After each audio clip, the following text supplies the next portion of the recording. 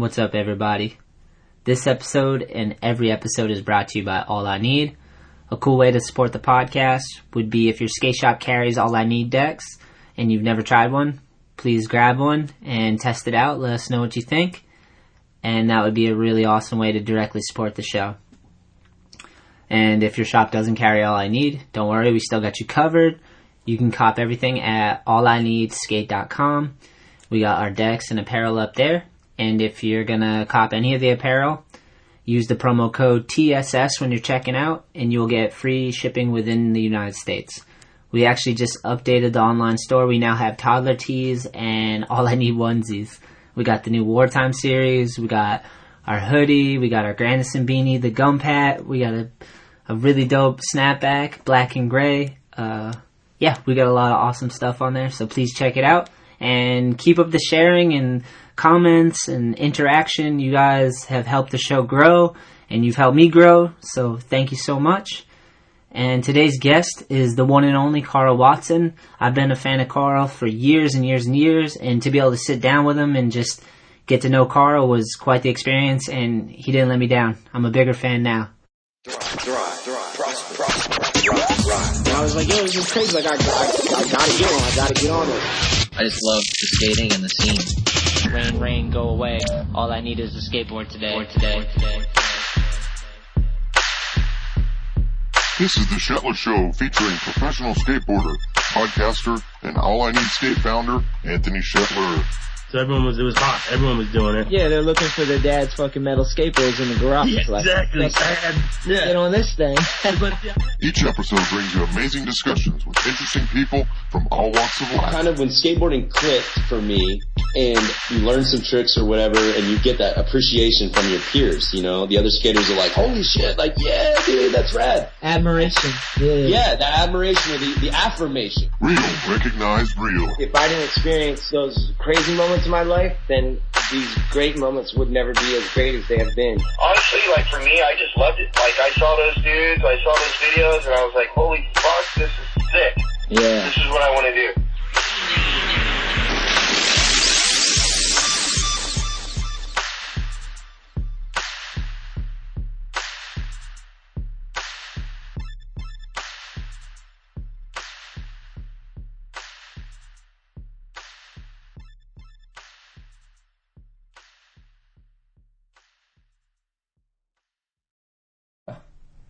Alright, we're rolling. Skype's good. We got Carl on the line. This is all looking good so far.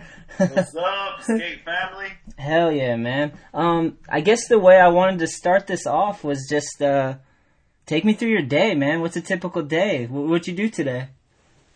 Okay, so far, today has been very mellow. I had about 3 cups of tea, yerba mate tea. Ooh, is that good? Super good. It's kind of bitter, but I like bitters. So. Is there caffeine in it?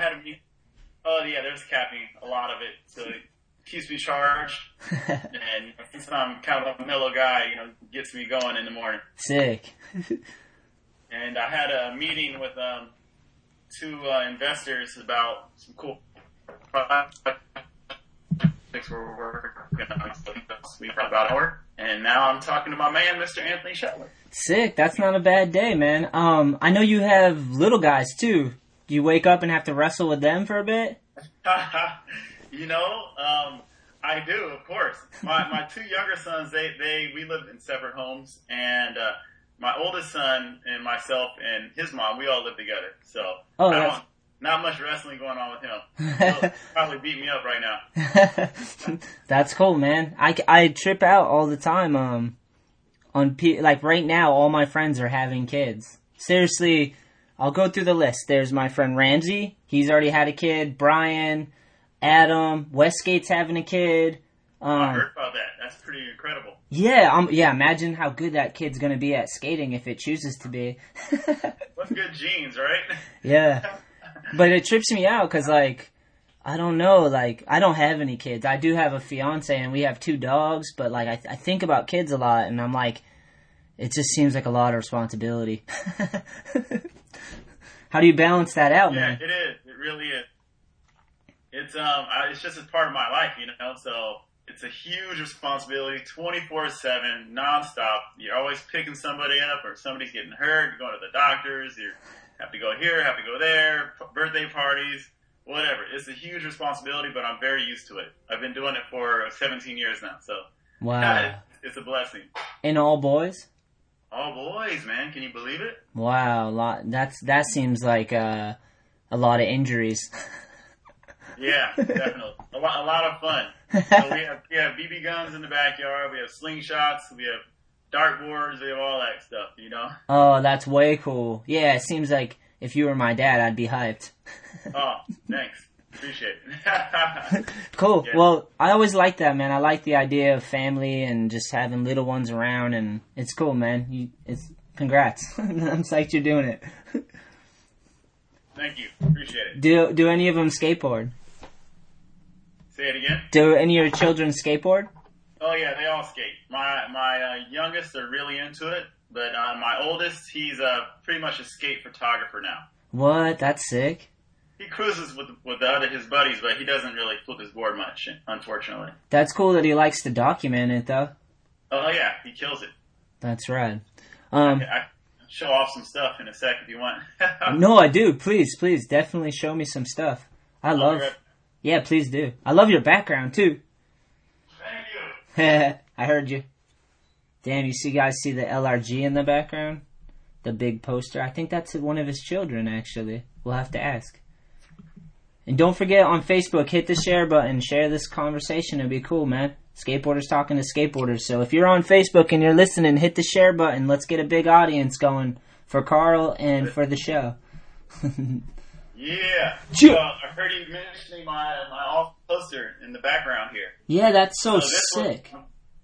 This was in Jonas Baklava's house when he before he passed away, so I inherited that. And that's my oldest son Elon when he was only 4 years old. That's so cool. Pretty much love it.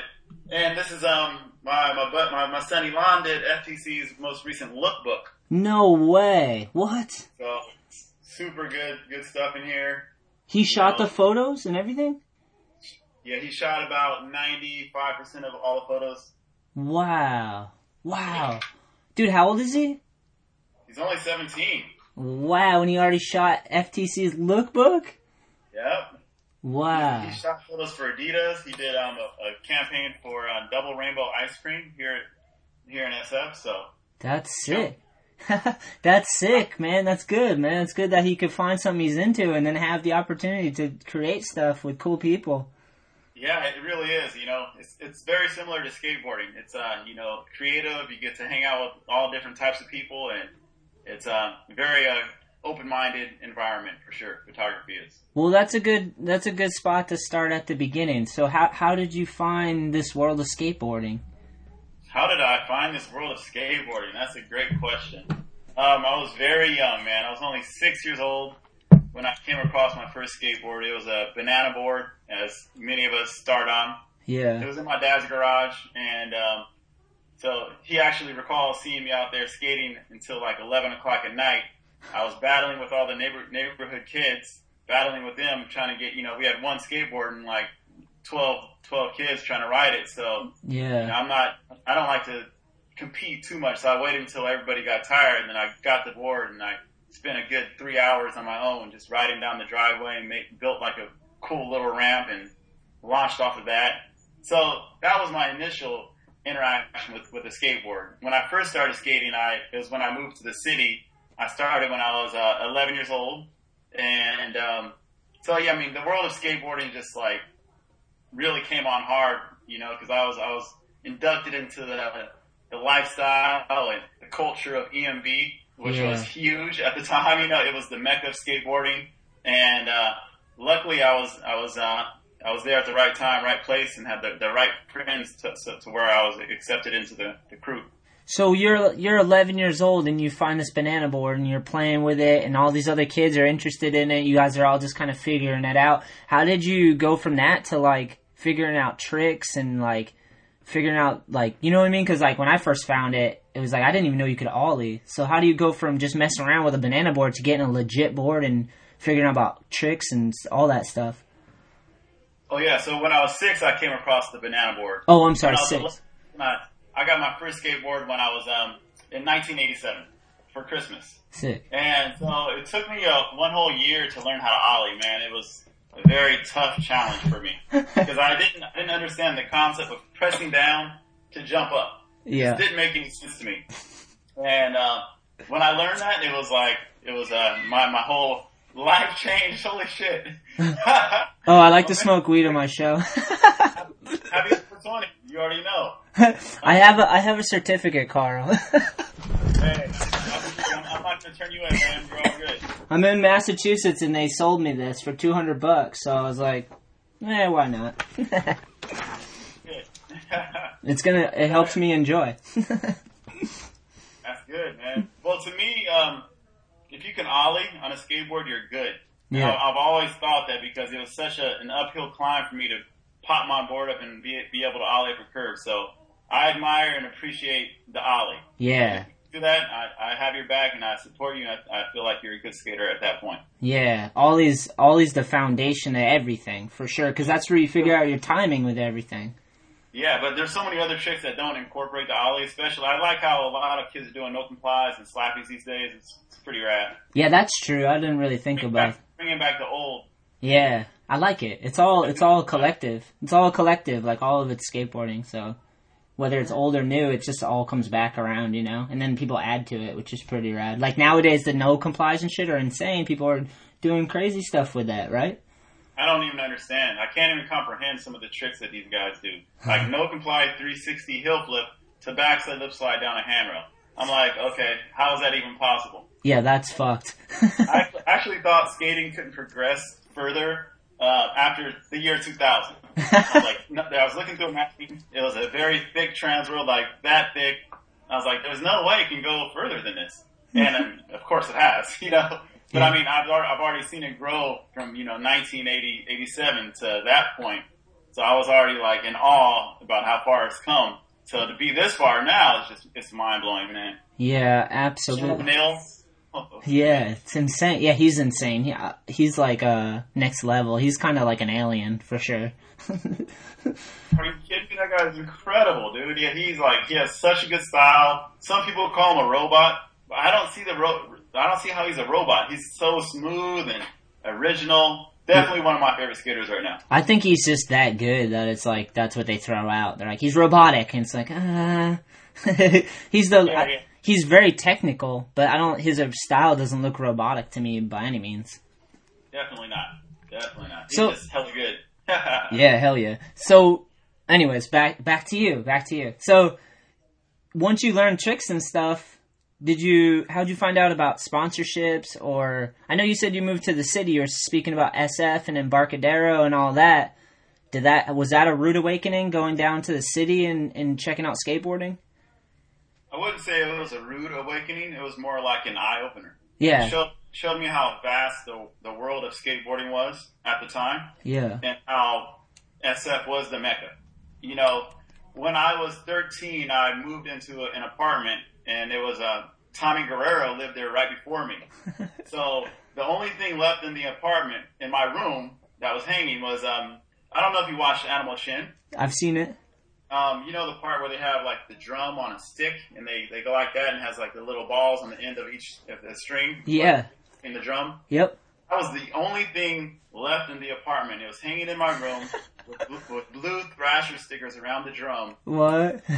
Right at that point, I had like an epiphany that I'm going to be a pro skater. Wow. And at that point I was completely horrible at skating, and I had no desires to be a pro skater. I just loved skateboarding and, hanging out with your friends. It was the best feeling ever. But like at that moment, I remember being like, I'm going to be a pro skater. And I couldn't even kickflip or anything at that point, so. I know that feeling because like I had that feeling too. It was like I said the same thing to myself, like I'm going to be a pro skater. But I think what I meant for sure, and what I'm sure you meant was like I'm going to do what these guys are doing. Like I'm going to be a part of whatever this world is. I think that's like what a pro skateboarder is. Someone that like creates and fully gives back and is a part of it. And you've definitely done that. Absolutely. But there was a different feeling. It was more like kind of like foresight. Yeah. I like that. It was like a deep feeling within. What happened with that drum? Is it still lingering? Man, there are certain things throughout my life I wish I saved. That drum is one. I used to get mail from Mark Gonzalez. Wow. He would rip out my ads in the magazine and do cool drawings and stuff on them and mail them to me in the mail in an envelope. And when I moved to LA, it was a really big move and I lost all that stuff. Oh man, yeah, that's some shit you'd want to hang on to. Damn it. Oh man, pretty sad actually. Pretty sad, but so I used to get packages with Tommy's name on it though. Really? Remember the stuff? It was called Rip Grip. Yep. It's like for doing grabs and stuff. So I used to get packages of Rip Grip with his name on it. And at that point, it was not even in use because we started using the nose and doing nose slides. So it was pretty much obsolete. That's funny. He didn't change his shipping address, huh? Well, he did for all the other sponsors, but I guess he didn't care about the Rip Grip. He's like, I'm on to the next, man. I'm on to the next. Moving on up. So, when you were in SF and you're skating in Barcadero and stuff, what's the vibe like? What was that like? Was it just tons of skateboarders there and it was kind of felt like a skate park, but like in the streets, or? Yeah. It was, at that point I didn't really know what a skate park was. So this was like the world of skateboarding to me. Everybody came from all around the world to visit that place that we so loved and cherished. Yeah. There was absolutely everything that you wanted to skate there. There was curves, there was ledges, there were stairs, small stairs, big stairs, there was a wave, there were big gaps. It was just incredible. Yeah. A big, vast body of brick flat ground so you can just do your tricks, you know. It was an incredible place. And yeah, it was really intense sometimes because, you know, the locals were not very friendly to outsiders. Yeah. And they didn't want people ruining their spot. Now, I don't know why skaters get so territorial, but I mean, I guess it's not like that as much anymore. But, you know, I mean, I like the camaraderie that skateboarding brings, so I would always invite the outsiders to come in. I'd see them being on, like, the outskirts, and I would go skate over to them and be like, hey, come on in, it's good. Yeah. And once like, the crew saw me bringing somebody in, they didn't mess with them. You know, so they had a pass. But, you know. That's nice. That was a very interesting time. It's funny, my theory on that is that it's because skateboarding is like a lifestyle and an art form, and people are very passionate about the way they like live their life and the way they forge their skating, and like people like to keep skating in their lives, you have to like the world kind of wants to pull it out of your life as you get older, you know? Like it makes you want to go to get a job, and like things get in the way. So like I feel like the people that are kind of like that a lot of times, they're just kind of they're trying to protect their art in some way, but they just don't know how to express themselves properly. We have that on the East Coast too. There's like some people, you know, they're kind of blue collar, hard headed, and they're kind of bitter and mean at times. But I think it's just because they work so damn hard for what they have that they just kind of like protect it too much sometimes. Yeah, I think that's a very, very unique and true perspective. Yeah, it's definitely some people are like that. Maybe not the whole collective, but it's very cool that you're open to realize, like, to let people into the community and the scene. That's awesome of you. Thank you. Yeah, skateboarding is definitely a lifesaver. It saved my life completely, man. Hell It yeah. showed me the world at large. It showed me a different way of living. It really, like, introduced me to so many different types of people around the world. And without skateboarding, I wouldn't be who I am today. But I do want to tell the listeners one thing, that skateboarding can save your life, but it can also ruin your life, because we have something called tunnel vision.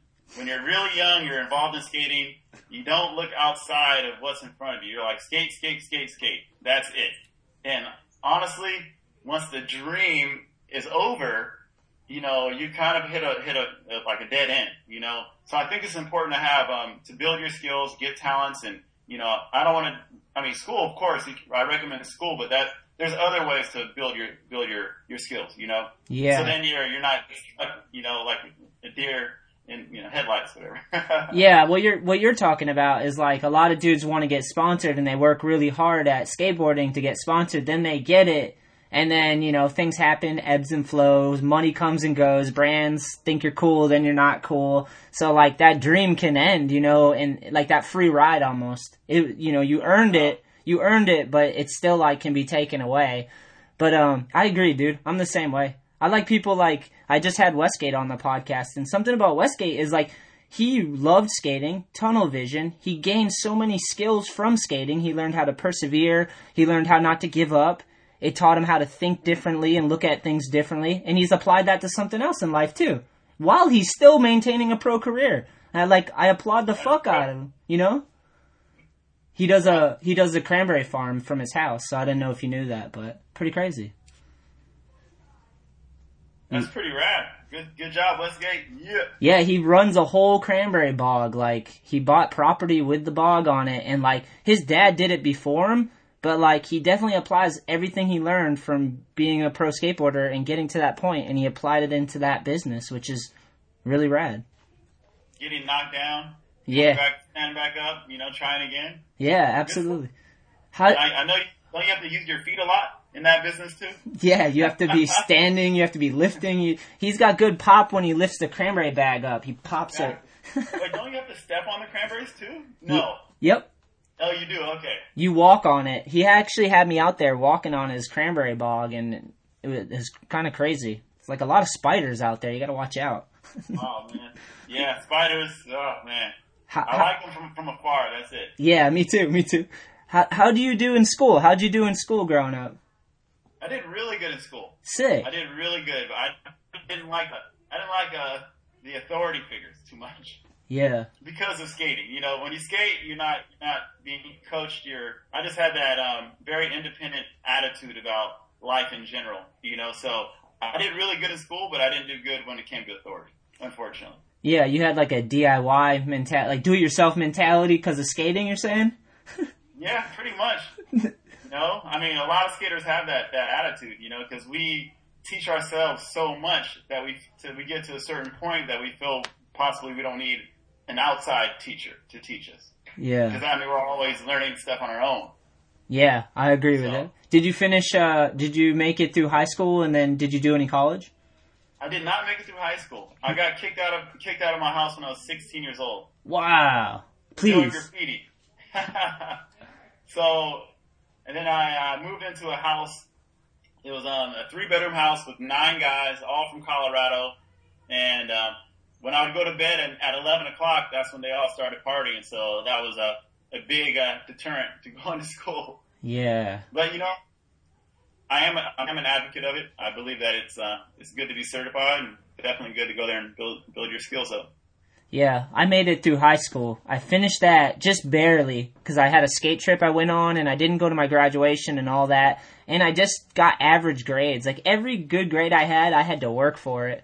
And, but I got my high school diploma. I have never used it for anything except for my mom to make her happy. That's cool. Yeah. You gotta make the parents happy, right? So especially moms. So what happened with the graffiti, though? Yo, I was into it, man. I was really into it. I fucking the whole year when I was 16, I pretty much used my skateboard for transportation, and I was doing like gnarly missions at like 2-3 in the morning, doing rooftops and getting in high speed chases with cops. Like, it was pretty nuts, man.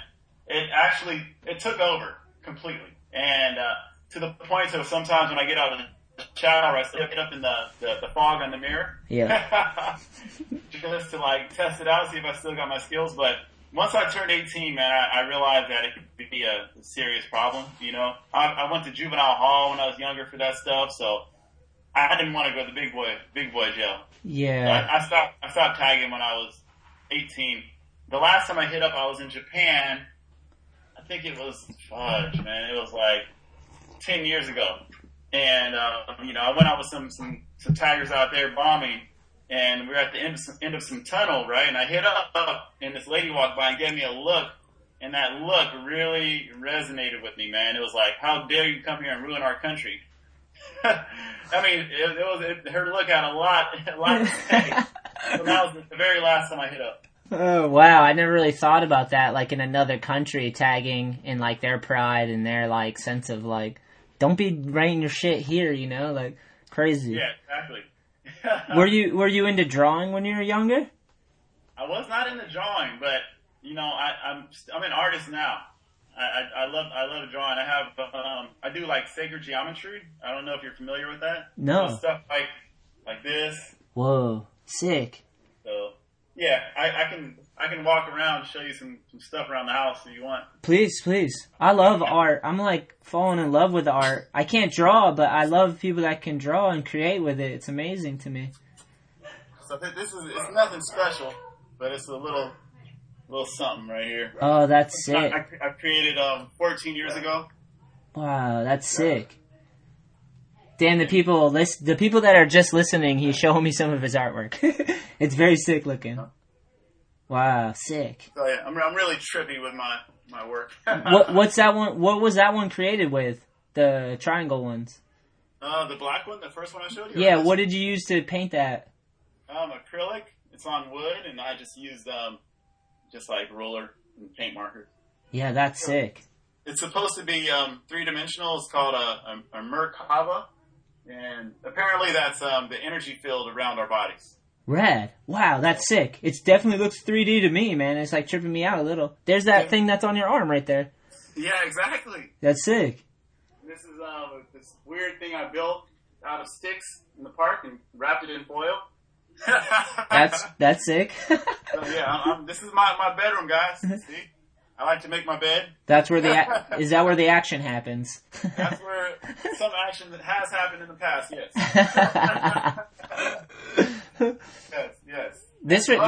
Some other artwork is my best pieces ever are my son's. Oh wow! What's that with? What did you use to create that one? It's wood. A photo that was put on the wood by the artist. Oh, that's sick. My oldest, my youngest, and you can see my second son over here just chilling. Oh yeah, in the background. He's really pale, so you can't really see him that good. And yeah, these are my books. I like to read a lot, even though I didn't graduate high school. That's good though. I'm not really big on reading that much, but when I find a book that someone recommends, I read it, and I usually enjoy it. Whoa, that's trippy. These are my sons right here. Good looking kids. Thank you. Jaya, Jonas, and Elon Watson. Very cool names too. Thank you. This is me and my oldest right here. That's another photograph? Yep. Yeah, that's a rad one. And that's about it. So I got questions though. One is what do you got? Are those dreadlocks? Would you consider them dreadlocks? These are dreadlocks. They don't look like they're like tight small ones, huh? Yeah, I wish when I started them, my hair was really short, so they came out really thin. If I had to do it again, I would definitely make them a little bit thicker. How long have you had those for? These, since I was 30. Okay. Sick. So 9 years. Sick. So that's some dedication. 9 years to stay with it. Yeah, unfortunately, I keep them trimmed up because I don't like skating with long hair. It just sucks getting hit in the eyes with your hair. Yeah. So I keep them at a pretty normal length, but I think I'm going to grow them out pretty long next few years. Sick. See how far they can go down. Rad. All right, that leads me to the next question. Are you religious at all? I am not religious whatsoever. If I was to join any kind of religious organization, it'd be Buddhism. Sick. I like that. When I was younger, I went to church a bunch, so I just don't believe in the stories, I believe I'm more of a spiritual person. I believe in the universe, where we're all one race, the human race. We're all of the same energy, We all come from Stardust, so yeah. I believe. I like that. I'm not religious either. I didn't want to leave you out there to dry, but I'm not religious either. I tried to be when I was younger because I wanted to understand it and stuff, but there's just too many contradictions and too many rules and too many hypocrisies in most religions. But a lot of religions have good things that I have borrowed from. How about yourself? Yeah, of course. I agree. And, I actually tend to hang out with people that are religious, I don't know. We gravitate toward each other. I have a lot of friends that are Christian, a lot of Catholic friends, and so I'm not opposed to it. Yeah. It's I was a vegan for 11 years, and I wasn't one of those weird vegans that made you feel bad for eating meat around me. I just did my thing, and whatever. Yeah. That's fine with religion. I respect that. That's good, man. I've never been vegan though. That seems really like a lot of discipline, and I love chocolate and stuff like that way too much. Well, you can eat chocolate if you're vegan. Okay. Just not milk chocolate. That's all. Oh well, no, then I couldn't do it because my girl eats like the chocolate that's like 100% or close to 100% cocoa or whatever, and that's not chocolate to me. This ain't real, man. Yeah, chocolate. I think what I mean when I like chocolate, I just mean I like sugar. I consume way too much sugar, which is like the worst drug, I feel. It is the absolute worst drug, man. It's so addicting. It sucks. And it's in everything. Hell yeah. It's the best drug, but it's hard to kick that habit, right? Once you start eating, you get some dessert at dinner, then, the next day you're like, oh, what am I going to have now that's sweet? And yeah. It's like, it continues. So, you're no longer a vegan now? No, I'm a pescatarian. I eat fish, eggs, and cheese again. Ooh, I like all those things. Just no, red meat or no chicken, no turkey like that. Have you ever been hunting before? I have never been hunting, but I'm not opposed to it. If I lived in a tribal setting and stuff like that, I would definitely eat meat that I hunted with my counterparts. Yeah. But other than that, I don't really desire that, Yeah, I only ask because the vegan thing and like a lot of like I feel like if I've never hunted, but I definitely would if someone would take me and show me, because I feel like I'm a hypocrite because I eat meat that's slaughtered, you know what I mean, by like factories and shit. But like if I at least went and hunted something myself, then I'd have the experience and the connection. I think, I don't really know, but I might have I'd be more thoughtful about what I consume, or at least I'd have more understanding of like that it was a life taken for us to consume, Mm. Yeah, you'll definitely have more appreciation for that, what you're putting into your body. Are you? Is that part of the reason for the veganism? Like, just not wanting to harm animals, or? Oh man, this might sound weird. Yeah, absolutely. When I was 19, I drove past a big like slaughterhouse, and I saw all these cows just being lined up to be killed, and I realized that all these animals, they're enslaved, they don't roam free. At one point they did, now they're being, raised and bred for our consumption. And it really hit me. It's like, fuck, I love meat. I love the way it tastes, but I don't want to support this system anymore. So reluctantly, I stopped eating meat. I loved it. I love McDonald's. I loved all that crap, but, when I was 19, a lot changed. That's when I started reading a bunch and, opening up my mind to different things. And so, changing my eating habits and, what kind of soap I use, what kind of toothpaste I use, deodorant, and all that. I did everything one by one to like what I consider to be a better product, which is natural stuff. That's right. It's good. I feel like skateboarding, or maybe not skateboarders, but I feel like some young people think it's not cool to be conscious and like, of a lot of things, Sometimes it gets made fun of, but I like it. I think it's sick when you like are conscious of life and the frailties of it and the things we can do to improve it, I try. Yeah, it's important, man. It really is. I just got a flea on me, by the way. You didn't kill it, did you? That's the thing I'll kill, man. I don't mess with parasites, bro. You know what? I stopped killing mosquitoes, though. Oh, there you go. I get a jar, I trap them, I get a piece of paper, slide it under the jar, and let them out. My lady always makes me take the spiders out. Like I used to kill them, but then she's just like yells at me, so I just take them out now.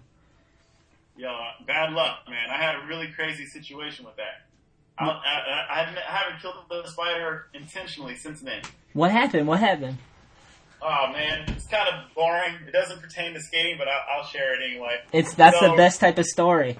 In 2004, I bought a house for my mom. Congrats. And it was a duplex, and the bottom half of the property, the house, was in ruins. The top half was, people can live there. So I walked my mom through the property. We exited the back door, and this huge spider jumped off from the top of the door, The top. Landed on the ground, turned around, and faced us and put his arms up like that, as if he wanted to fight us or something, like pretty tough spider. And my mom was like, oh, hell no. I'm not gonna live here with that thing. She's like, kill it. And fuck, like I stepped on it. And Mom. seriously, two seconds after, I felt this weird feeling in my stomach. And I was like, oh, that was a bad idea. Right? So, to continue the story, I went home that night. I lived about 4 miles away, right? I went home that night, got in my car went to bed, got in the car the next morning. My car started just fine. It was a brand new car. Just started just fine. I drove to the house to get some measurements to do some work. And, I was there for only 10 minutes, bro. I got back in my car. My car was dead. Completely dead. Not even like the from the, a low battery. Damn. It just made no sound whatsoever. So I had AAA come out. They gave me a jump, and it never happened since then. I mean, I had the car for seriously 3 months, and it died.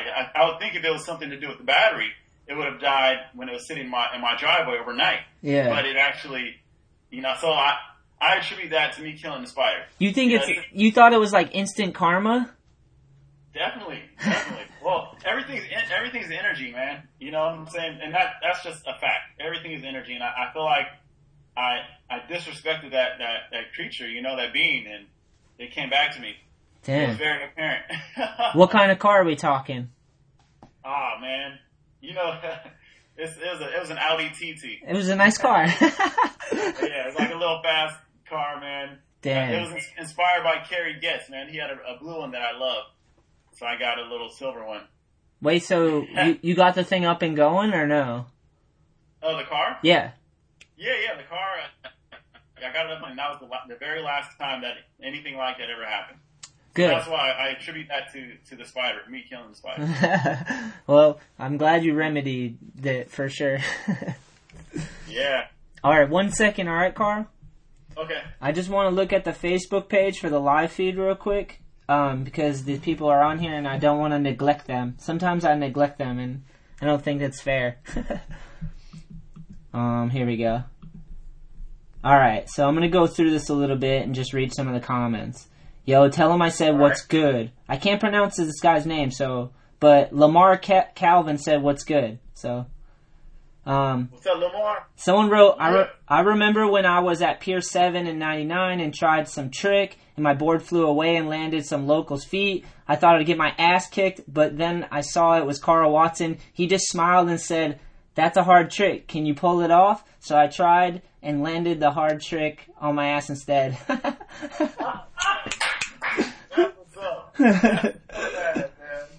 Eric Robinson said, Elon is a great photographer. Arigato gozaimasu. Thank you very much. Sick. Chase Barty, who's a good friend and a videographer. He films as well. He wrote, Carl is a total legend, way ahead of the curve on all of the alley-oop and pop-out ledge tricks that are a mandatory part of kids skating today. Wow. Sometimes I forget about the fact that he did the front nose 270 the pretzel way at Hubba Hideout. And then I remember, I'm like, Jesus Christ, that was gnarly. Watson is a style monster. Hell yeah, I'm gonna like that one. Yeah, I really appreciate that. What's his name? Chase Barty.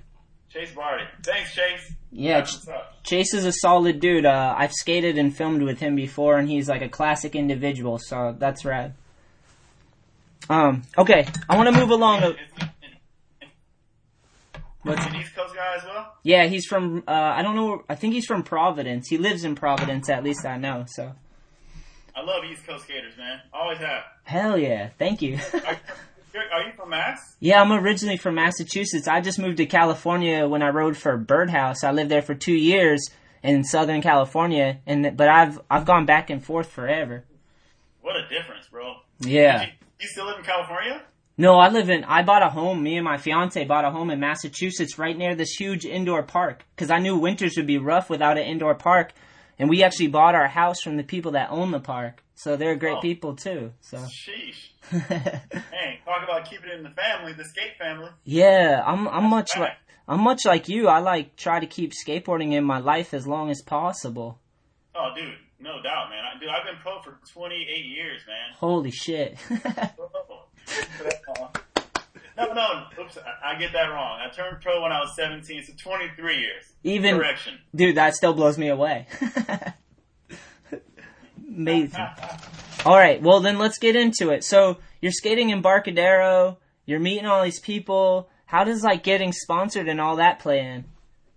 You know, it was I was in the right time at the right place. Yeah. It was all about, I got sponsored by Dogtown in 1989. Wow. So it was me, Nick Lockman, and Sam Smythe.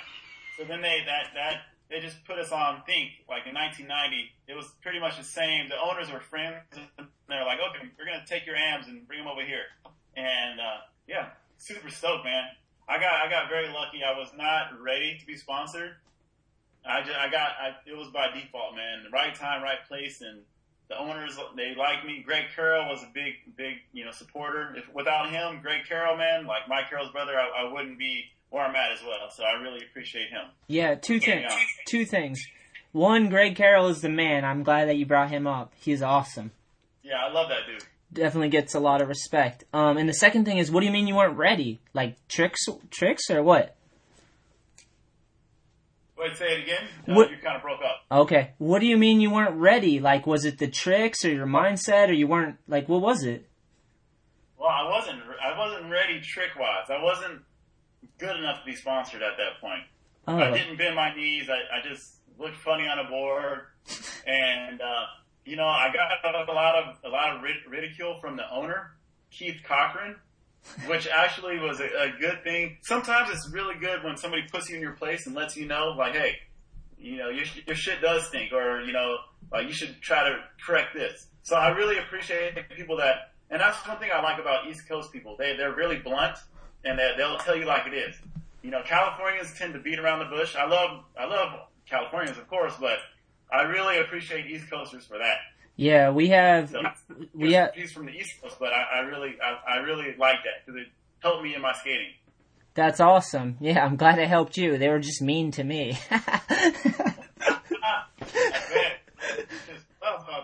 Yeah, but I agree. Like, East Coast people have their pros and cons, like, and I appreciate that. Same with West Coast. Like, since I've lived on both coasts, I still love East Coast people the most for some reason, just because it's, like, so familiar. When I'm home, like, I could go to Dunkin' Donuts and run into, like, anyone, and I just feel like I'm at home, and, but I don't know. I definitely like East Coast people and West Coast people for different reasons, and you're 100% right.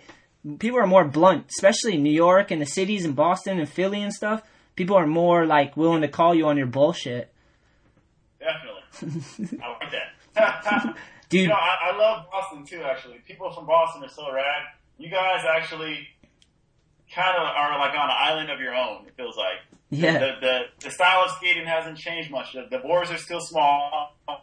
Pants are still baggy for the most part. And you guys are just very cool. It seems like you're not affected by trends. And that's what I like. Yeah, I agree. There's a lot of people just love where they are. Like, in the East Coast, Boston, we have, like, a rich heritage, and, like, I remember all the dudes that I watched growing up. What's that? Yeah, you definitely do there. Yeah. I mean, that's where it all began, pretty much, Yeah. I think it's from when people came over on boats. They, like, came all the way across the ocean, they settled there, and they're Plymouth Rock, and they were just like, we fucking survived, we're making it here, and then they're just hard-headed. They're like, we're not going anywhere else, we're staying here. Yeah, maybe that it does have something to do with that. I'm sure it does. Definitely. That's cool. Okay, so your first sponsor is Dogtown Skateboards. What'd they send you? Do you remember your first box? Oh, horrible. Well, I would stay at my friend Sam's house, Sam Smythe's house, like throughout the summer, pretty much. That was my second home. Yeah. And I remember waiting for a box for freaking 3 weeks, man. And becoming so jaded and bummed out as a young kid that it never came. Yeah. So the box never came, so we had to go down to the warehouse and get a couple boards. Oh, but, right. That's why, man, if I tell a kid I'm going to send a box out nowadays, like, I make sure I send it out, because I don't want them feeling that same feeling of, like, the waiting and feeling rejected. It's a sucky feeling, you know what I'm saying? Yeah. So if I tell somebody I'm going to send something out, I send that shit out. That's good, dude. That's totally good. I agree. That's awesome. Okay. So we're going to jump ahead then. Dogtown, where do you, I guess, like, I want to get to, like, when money gets involved in skating, because I'm kind of curious. Where did the first paycheck come from with skating? the first paycheck came from World Industries. I Wow. was 14. I freaking it was a dream come true, man. I was flown to LA, stayed at Rodney Mullen's house in Redondo Beach, Wow. and got to stay with him for like 2 weeks. Just he and I, and the crew, obviously, and that was very eye opening, man. He's always been a big supporter of me, and I was getting $100 a month. $100 a month, man, and that was like huge. That was your. So how old were you? I was 14. Wow, $100 a month. 14, 15 is kind of a weird time. And then when I got let go, when I got kicked out at 16, I used that $100. I mean, that was the money I had to live off of for the whole month. And one time I got robbed, man. It was me and Lee Smith. It was like the 10th of the month, and I had $80 left, and this dude was just like robbed us with a gun, and it was pretty catastrophic. They took my Walkman, bro. My Walkman and my money. Remember the Walkman? I was so pissed, dude. Back then it really mattered too, because that was your music. Like now you got your phone and you can find the music on the internet. Like then you had cassette tapes and a Walkman. Yeah, dude. I was on that rewind and side A, side B stuff, you know what I'm saying? That's funny. It's crazy that we're so far away from that. Like when I was growing up, I remember tapes and stuff like that and VHS, and like it's crazy to think kids aren't even gonna know what that shit is. That's vintage now. Oh yeah. Completely obsolete. Are you kidding me? Even MP3s are like old school. Yeah. Of course CDs are, but How'd you get robbed? Was it in your house or just like out in the streets? we were on a train and we caught the elevator up, and these two big dudes just robbed us. Shitty. Yeah, it was horrible. Nothing you can do though. They had a gun. Yeah, and I was with Lee Smith. Yeah. So we were just tiny. And after that, we had our crew. It's called IBC, Illegal Business Crew.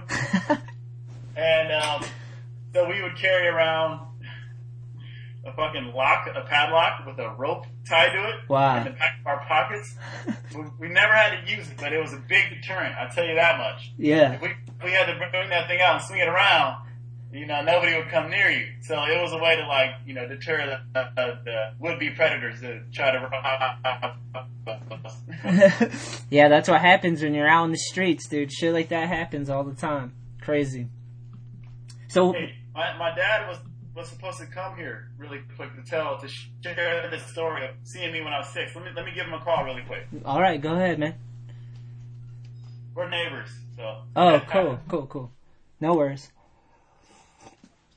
I'm gonna go back to Facebook real quick while we have a second. Oh. Yeah, his phone's off. He's riding his bike. All right. We're all good.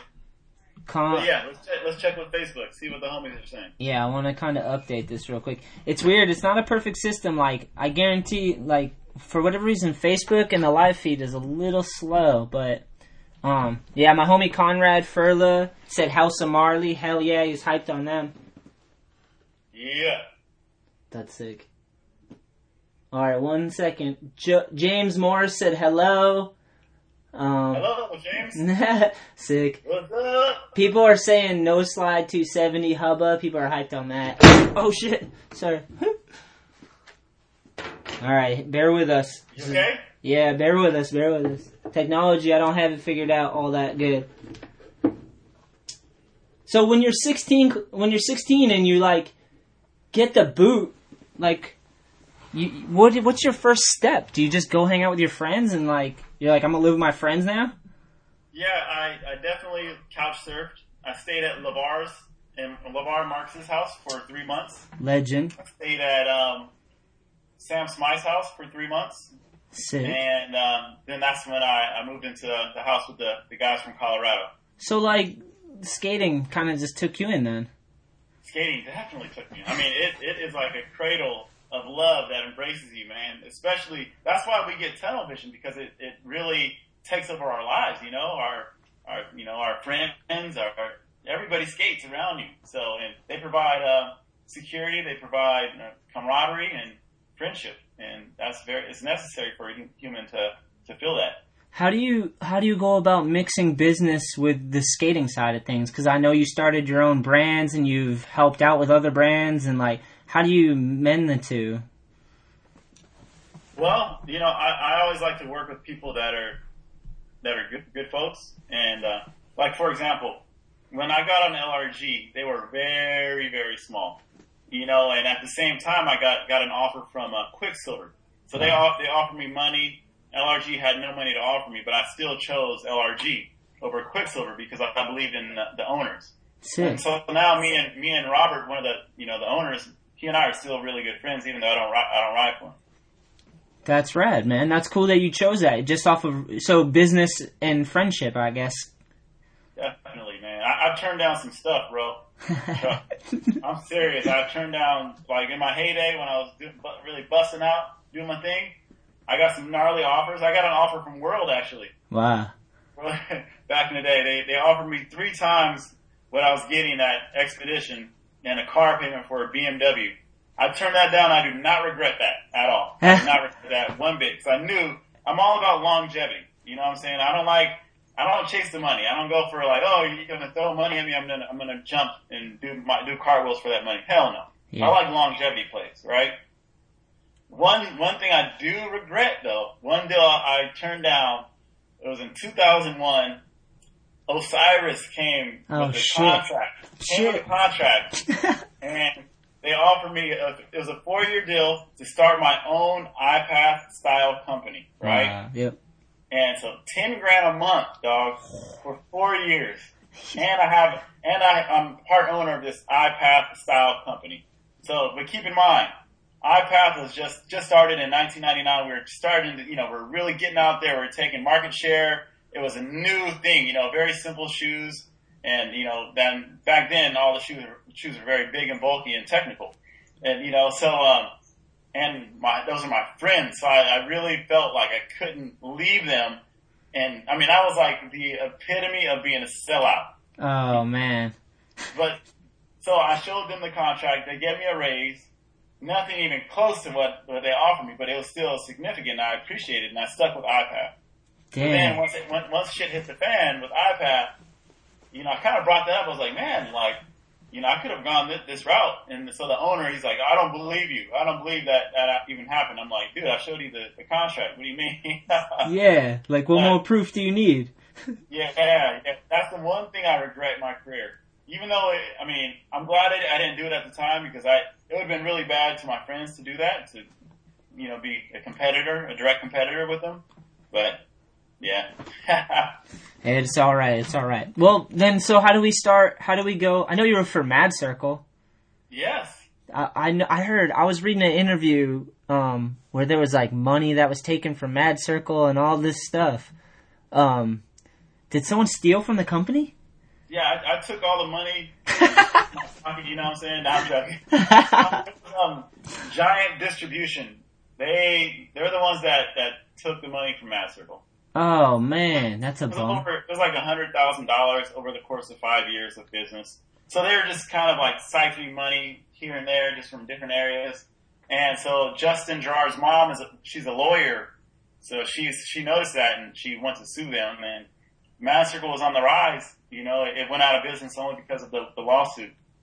And it was pretty crazy, man. Elon's mom, Nicole, she was 8 months pregnant when I got the call. So here I am thinking like I'm good to go for, some years, and I get a call that the company's out of business. I have no more income. Yeah, so what do, man? I fucking bust my ass. I got a job at a place called, excuse me guys, a place called Za Pizza. It was like a pizza place that liked to hire skaters. So I worked, so we had the mother restaurant up on the top of the hill. Then I worked down Polk Street, kind of at the bottom where there was a lot of foot traffic. And I sold pizzas by the slice. I would work every Friday from 11:30 a.m. to 1:30 a.m. So gnarly hours, bro. Yeah. And then, whatever. It was super fun. I loved it. I met so many cool people doing that job. And yeah, then I ended up getting on Expedition. Thank God. Yeah, that's awesome. So, was Mad, who started Mad Circle? Where'd that creation come from? Justin Gerard. Okay. So yeah, it started from him. Sick. That's awesome. I never knew that. I remember, didn't Bobby Pulio used to ride for Mad Circle too? Yeah. He and I, we were on the team together. We were in the video 5 Flavors together. Yes, I remember. I got to go back. That's got to be online somewhere. Oh yeah, it's definitely online. Oh, sick. I got something to watch tonight. Rewatch.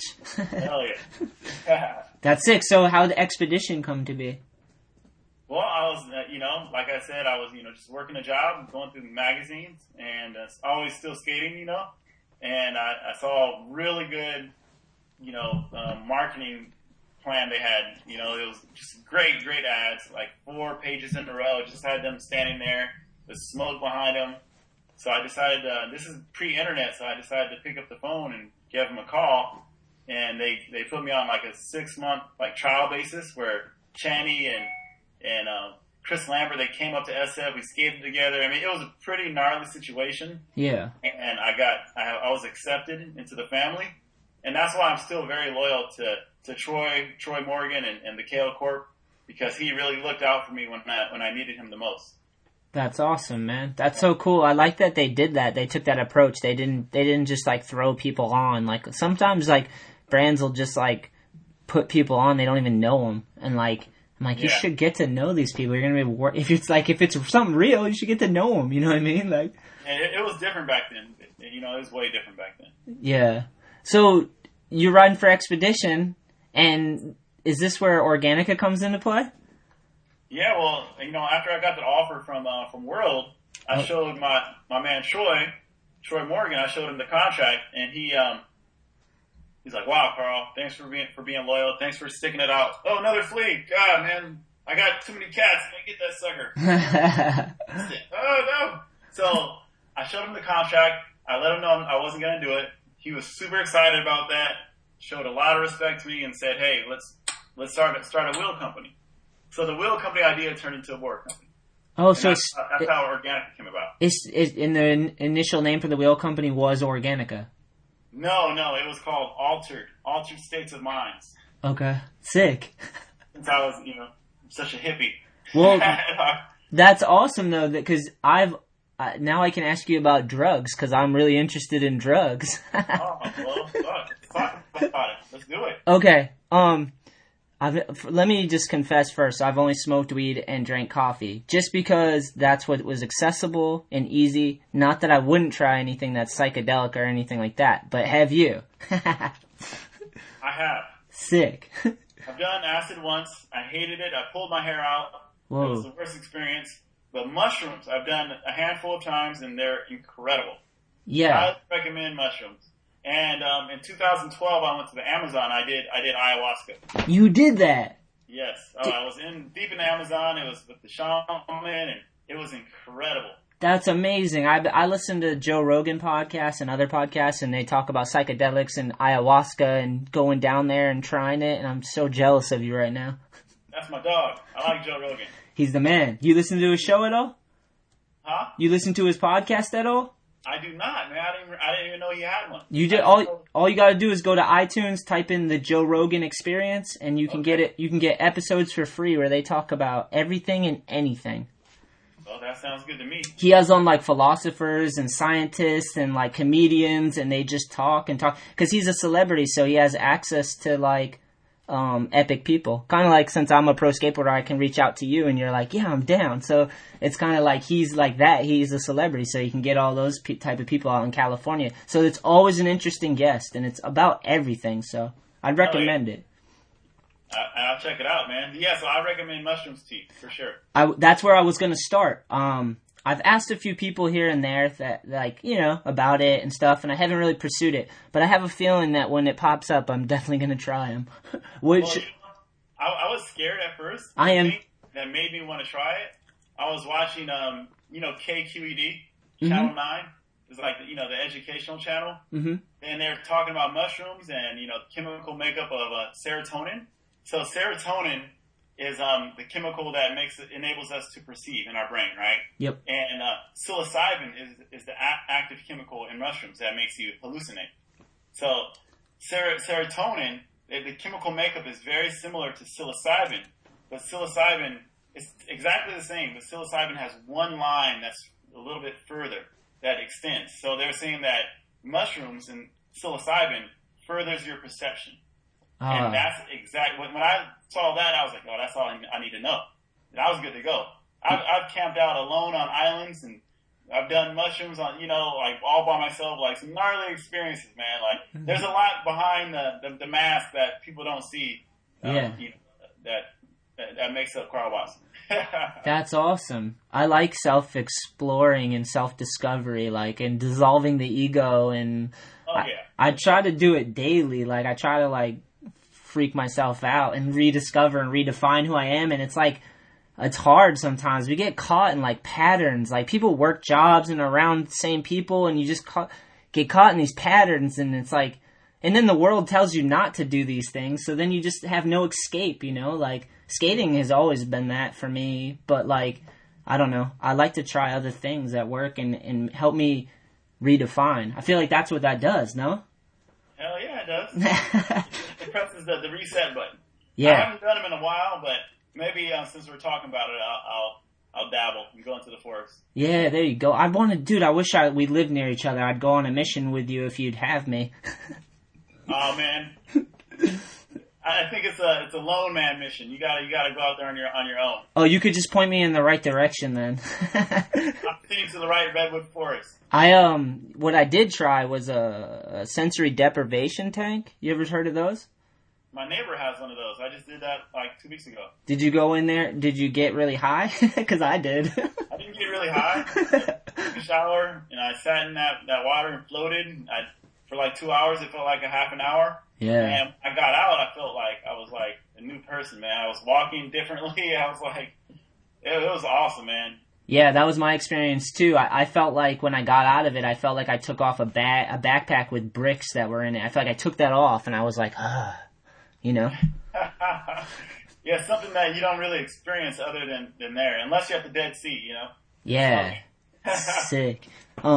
Yeah, I grew up, I think, they're saying that psychedelics are like, what is it, MDMA, stuff like that, are good for people with, post-traumatic stress. Mm.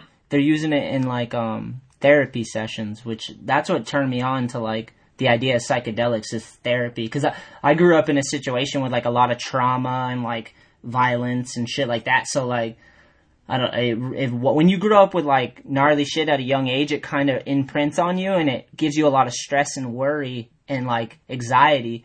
And those habits are formed at a young age. You grow into adulthood and you still have those patterns of thought and thinking. And like, I just want to grow and like get past that shit so we can, so I can grow, and that's what got me psyched on the idea of psychedelics. I'm psyched that you recommend mushrooms though, because that's where I want to start.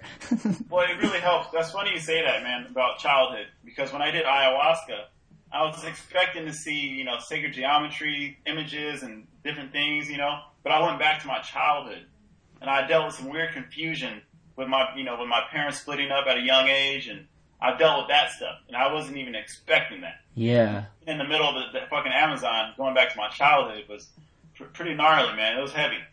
The spirit of the plant taught me a very valuable lesson. Did you go to somewhere, did you, like, go to a place that they're like, look, we'll give you the ayahuasca and make sure you're safe? Oh, yeah. It was a ceremony. There was, like, 3 shaman there, people from all around the world. It's a place called Refugio, and it's, take a boat into the Amazon, and you go, get off on their little dock, and they feed you, they house you, and it was pretty nuts though, actually, dude. Like, came across some gnarly creatures, I'll tell you that much. We took a little hike around the property, man, and the guy turned around and looked at me and slapped my forehead super hard out of nowhere. I was like, what the hell is that for? And there was this like, it was like a worm that was about that long and hair thin, all these like little legs. It was kind of like a millipede, but they called it a worm. And it was walking across my forehead and to go into my ear. And what this parasite does, it lives in your brain for up to 25 years. There's no way to take it out. And it gets big, gets fat, and then it dies off. And it can make you go crazy. So I got very lucky, and it was heading toward my ear. Fuck that. Then the last day, I woke up to the deadliest scorpion in the Amazon, a really small one. It was on my mosquito netting in my bed. So I woke up, it was still dark. So many sounds in the jungle, just like loud as hell. So I was just sitting there kind of enjoying the sounds. Couldn't sleep because it was too loud, actually. And as the sun was rising, I saw like a silhouette of the scorpion. I was like, what is that, a scorpion light? So as the light, like, you know, as the sun rose a little bit higher, I was like, holy shit. So I captured it. I brought it to the shaman, and he killed it. Ah. I thought he was going to use it for some, like, magic potion or something. You know what I'm saying? He's like, those are like mosquitoes to us. Yeah, exactly. I'm like, man, crazy. Did you do this mission on your own, or did you go with someone? I went with a really good friend, my buddy Chris Perkins, who had been there before. Okay. So it was Chris, his roommate, and his roommate's brother. So it was 4 fellows on this journey. We had a great time. We planned to stay in the Amazon for 13 days, and we left a little bit early because one of the main shaman, the guy who owned the property, he was a botanist turned shaman. It's like this Caucasian guy from the States. He was pretty much a sociopath. You know, he really good looking guy, just, you know, newest shit, and, you know, he had all these pretty girls there, and he would treat the pretty girls differently in the ceremony. It was just really weird. And he actually tried to screw one of the guy's moms who was there. He was fighting an opiate drug addiction. So she came to our cabin, our hut that morning, and let us know what happened. We were like, man, screw this guy. So we left and went to Lima. So bummed I did not have my board when I went to Lima, though. It was really, really weird just walking around without your board, you know? Wait, there's a lot of skate spots there? You know, I mean, there were some skate spots, but just being in the city without your board, it was very, very odd. Yeah, exactly. When you live in SF too, I imagine, because you just walk around with your board pretty much, huh? Pretty much. Damn, that's such a trippy experience, man. You're very brave for doing that. I kind of want to do that, but without the weird pedophile rapey guy that's like without that dude, whatever. Yeah, but unfortunately, man, but I don't want to go too deep into it, but yeah, it's a good experience. Alright, you survived it. That's awesome. On to the next. I got a few more minutes. Okay, cool. Well then, let's kind of bring it back to Organica. What's new? What's going on, with Organica? So Organica is still alive. A lot of things dead. We have no team anymore, unfortunately, but, you know, we were paying so much money each month to keep the team afloat. And, you know, Troy gets a lot of flack in the industry, you know, but he's a really generous guy. He really is. So we paid our riders so well, and it got to a certain point where we couldn't sustain the business. So people stopped getting paid, including myself. And so we're at kind of ground zero. We're building everything back up, and we decided to partner up with the Wildlife Conservation Network. Whoa. It's a nonprofit based here in the city. And so we're gonna partner up with them and do some really cool things and give them 10% of our proceeds. Oh, and, that's cool. You know, pretty much do graphics and do stuff with a purpose now. So moving forward, we're gonna support the endangered animals that they support, and we're gonna become we're gonna join forces in this mission of saving wildlife. Yeah, that's cool, man. That's it's a cool way to kind of work outside of like the skateboard industry, sort of, you know. It's like it's a good solution to like keep it going and keep it thriving, and like things change, especially in business. Things grow in different directions. What I like about it is that, so do you still have like, are you still doing most of the stuff with Organica right now as far as graphics and organizing everything? And yeah, definitely. Well, right now we have no product out on that we're selling right now. We're just, we're going back to square one and getting everything new again. So I've approached a couple of artists to join me with this project, and so I definitely have some amazing people in the works that might be coming in with us, and so definitely some good graphics to come and a great message. That's awesome, man. Well, fuck, I wish you the best in everything, dude, and you just made my day, because I really like Organica, and I like the brand, and I know that's you, so I like you. Thank you very much. And, I want to give a shout out to Kinetic Clothing, man. It's a clothing company that I recently signed up with. I got hired on to help them with marketing, and, I'm also a writer, so those guys are pretty awesome. They saved me from working the job that I was working, so now I can just skate all the time. That's awesome, dude. That's awesome. So I give thanks to Kinetic Clothing. If people want to check that out, what's their social media? How do you spell it? It's CONNETIC, and it's kineticlife.com is the website. Sick. Yeah, we're gonna release everything on the 1st of May and let everybody know that I'm a part of the company. Hell yeah, that's awesome, dude. I'll make sure to share it. That's awesome. Hell yeah. Thank you, brother. Appreciate that. I appreciate you coming on the show and taking some time out, man. I feel like I kind of was thinking about this today while I was working, and I was like, I just wish more pro skateboarders did podcasts. Yeah. Because I'm like, I feel like if we sit around and let companies and brands kind of tell, like if we rely on them to market us and promote us and tell our narratives, it's kind of dangerous. I feel like if each individual pro did a podcast or some sort of show that they told their version of skating and why they love skating, we'd have way more flavors, way more channels to watch, we'd have way more expression, and these brands wouldn't have a monopoly, on dictating what's cool to the young kids, So, I don't know, consider a podcast or something. Like, even if you did, like, I don't know, I just think about that. Just chew on that for a while, Carl. Everybody's not as motivated as yourself, so I commend you on your efforts. I love when skaters interview other skaters, too. I've always been a fan of that. Yeah, hell yeah. These conversations mean a lot to people. I get so much positive feedback from people all over the world that listen to this, and they say, they're working some job, and it might not be a job that they love, but they get to listen to skate conversations, and they get inspired, and it's just cool to be able to share this stuff, and it's like a blessing to have this in my life, and I feel like we should have more voices in this arena, so if you ever need any help, you know who to hit up, man. Me. Thank you, Shetler. Like I said before, man. Like every time I see you, I think of that Nolly Hill board slide down a handrail. You're definitely like one of the first people, if not the first guy to do that. So I always check for originality.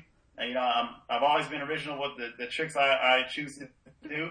So you're a ripper, man, and so much props to you, bro. Well, thank you, and a lot of that came from inspiration from dudes like you. So I can't wait to see some footage. You gonna have some stuff coming out with your Kinetic? Oh yeah, we have a little like introductory video, but I have a shoe company in the works as well. But it's gonna be more like casual shoes. Cool. So super excited. Stangian and Hayes. That's the name of that company. Say it one more time.